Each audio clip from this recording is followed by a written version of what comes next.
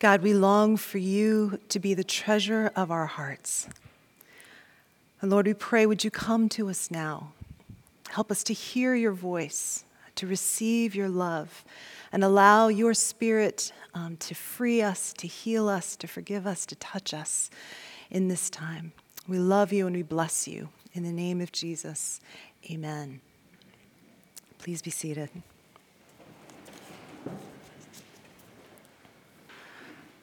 So years ago, when I was going through the ordination process for the priesthood, I served at this church uptown for about 6 months while they were in between priests.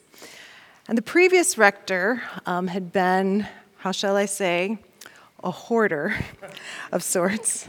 And so when you'd go into his office, you actually could not see the floor because there were piles of things that he never threw anything away. So there were newspapers from the 1970s stacked up. There were boxes of old clothes. There was expired canned goods. There's like the whole spectrum of junk that one can acquire. And so similarly, as I'm doing here at St. Peter's, I rolled up my sleeves and I told everyone at the church, we have got to clean this place. So we started throwing things away, clearing out space. And guess what happened when we started to do this?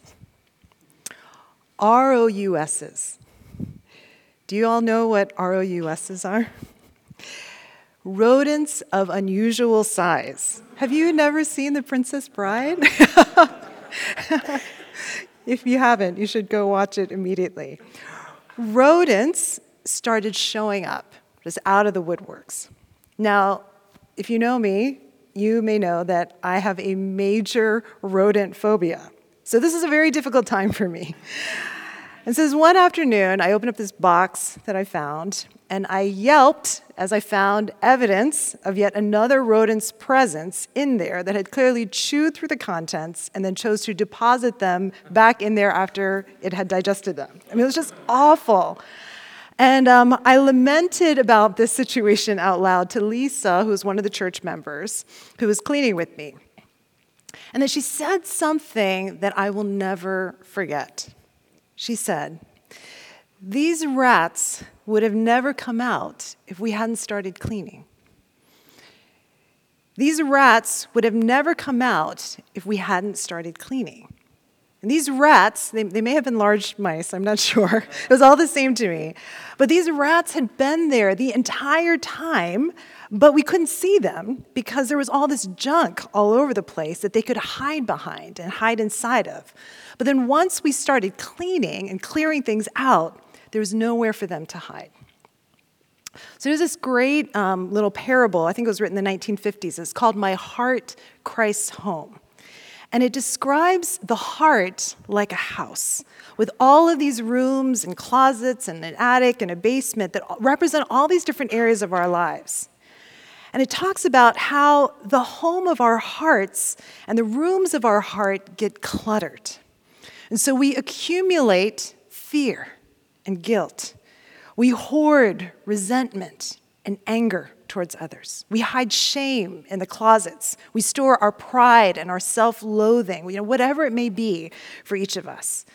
And unless we regularly declutter and clean out the rooms of our heart, these rodents of unusual size will continue to exist there. They'll live happy lives in these rooms, feasting on the things that we hoard. And that's how they grow to be of unusual size.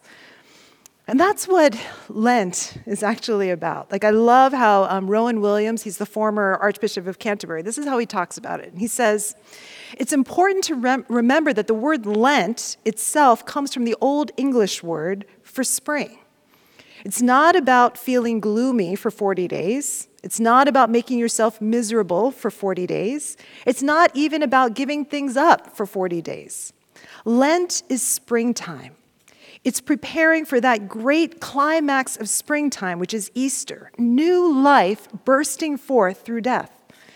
And as we prepare ourselves for Easter during these days by prayer and self-denial, what motivates us and what fills the horizon is not self-denial as an end in itself, but trying to sweep and clean the room of our own minds and hearts so that the new life really may have room to come in and take over and transform it at Easter.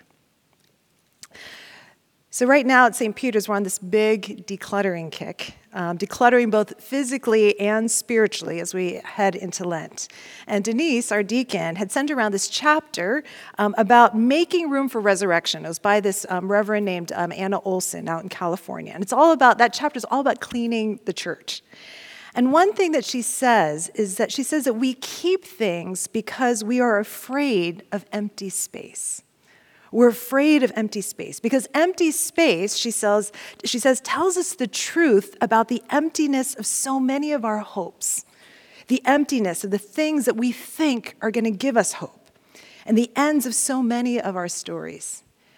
And so empty space demands faith because it's this entrusting our heart to God, the home of our heart to God, believing that he's going to bring something new into that space.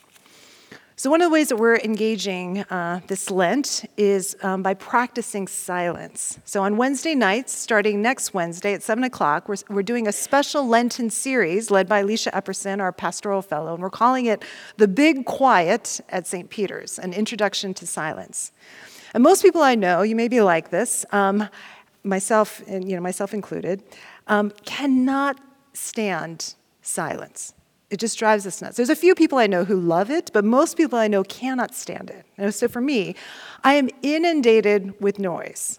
And in fact, I would go so far as to say that I'm addicted to noise. And so it's like I've always got my headphones. There's always the noise of the city. I'm listening to podcasts and to music. There's the noise of the internet and social media. There's my own internal noise in my mind and my heart. I'm always playing conversations in my head, and I should have said this, and this person said that to me. Emailing and the noise of that, and this constant to-do list that's always running in my mind. And so the house of my heart is not so much about physical clutter, it's about noise clutter. And I'll be honest that in that sense, I think that I am terrified of empty space. I'm kind of terrified of silence, and I can't do it. So I tried this morning to set a timer for 2 minutes before I prayed, and my mind was just all over the place. It almost felt like why am I even trying? It's just my mind is everywhere. But what I realized is that underneath that resistance to silence is anxiety. There's an anxiety that fuels all this noise. And whether that's the external anxiety that's coming at me of the news cycle or internal anxiety of what happens if I don't respond to this person or stop emailing or working or doing.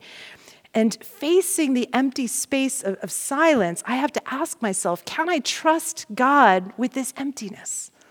Can I give the anxious noise of my heart and mind, and the anxious noise that's out there, over to him and allow him to meet me in the silence and to rest in him and remember that he is God and I am not? So what is it for you? What is that clutter in the home of your heart? So there's some people who give up things like social media or alcohol. I heard recently about one person giving up shame for Lent. We're talking negatively about people. And what they were saying is you give up something not to deprive yourself of something, but rather so that you can make room for the goodness and abundance of God's life in you. And so we lean into trust, we lean into gratitude and into courage and into blessing others, into silence, all these things that often come really hard for us, but that's why we enter into these next 40 days. The author, Ruth Haley Barton, puts it like this. She says that the real question of Lent is not, what will I give up for Lent? The real question of Lent is, how have I gotten away from the Lord, and how can I return to him with all my heart? Like the prophet Joel says. How can I let go of these things that have taken up residence in my heart and mind and give that space back to the Lord more fully? So in a moment, we're going to make the sign of the cross with ashes on your forehead. And we're going to say these words to you. Remember that you are dust, and to dust you shall return. Remember that you are dust, and to dust you shall return. And one of the things that I really love about Ash Wednesday is it's like the one day, we're always running away from death, and we're always afraid of death. We don't want to think or talk about it. But Ash Wednesday is that one day where you are confronted with the brutal reality that you are going to die. Every single one of us is going to die one day, no matter how much money you have, no matter how much power you have. Every single one of us is going to die one day. And Ash Wednesday reminds us of that and how clarifying that reality, as much as we resist it, how clarifying that reality can be. That we're human, that we're vulnerable.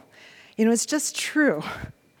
None of us can avoid death. We can't avoid our own sinfulness, our own mortality, our own vulnerability. And while that may sound depressing, I want to submit that it's freeing, actually, to face that and to admit it, to be able to just come clean before the Lord and say, I am dust, I am human, I need you. My heart is prone to wander away from you, Lord, and I hold on to these things and hoard these things because I'm afraid, and I don't trust you. And somehow I think these things are going to save me. And Lent has this way of just unmasking the illusions that we live in most of the time. But Psalm 103 that we read together says, as a father has compassion for his children, so the Lord has compassion for those who fear him. For he knows how we are made. He remembers that we are dust. We are dust, and we're going to die, and we'll never live up to our ideals. And he has compassion on us, and he loves us with a love so wide and long and high and deep that the Apostle Paul says it surpasses knowledge. It overcomes even death itself. And that's why on Ash Wednesday, we not only impose the ashes, but we also celebrate the Eucharist to remember that the love of God shown to us in Christ through his death and resurrection, that is the greater reality above all else. And it's not just ashes, but it's ashes in the form of a cross. It's in the form of a cross. And what that reminds us is that Jesus walked through the fire for us so that we would not be burned. And so we don't have to be afraid as we go into Lent. And so let's open our hearts to him. Rend our hearts and not our garments. Let's not be afraid of empty space. And let's make room for the good thing that God wants to do in us over these 40 days. We're going to end with this poem that I asked Leisha to read by Jan Richardson. And this poem is a blessing for Ash Wednesday. And so she reads it. Just receive it and hear it and let it become a part of you as we enter into Lent. To receive this blessing, all you have to do is let your heart break. Let it crack open. Let it fall apart so that you can see its secret chambers, the hidden spaces where you have hesitated to go. Your entire life is here, inscribed whole upon your heart's walls. Every path taken or left behind, every face you turned toward or turned away, every word spoken in love or in rage, every line of your life you would prefer to leave in shadow, every story that shimmers with treasures unknown, and those you have yet to find. It could take you days to wander these rooms, 40 at least. And so, let this be a season for wandering, for trusting the breaking, for tracing the rupture that will return you to the one who waits, who watches, who works within the rending to make your heart whole. Amen.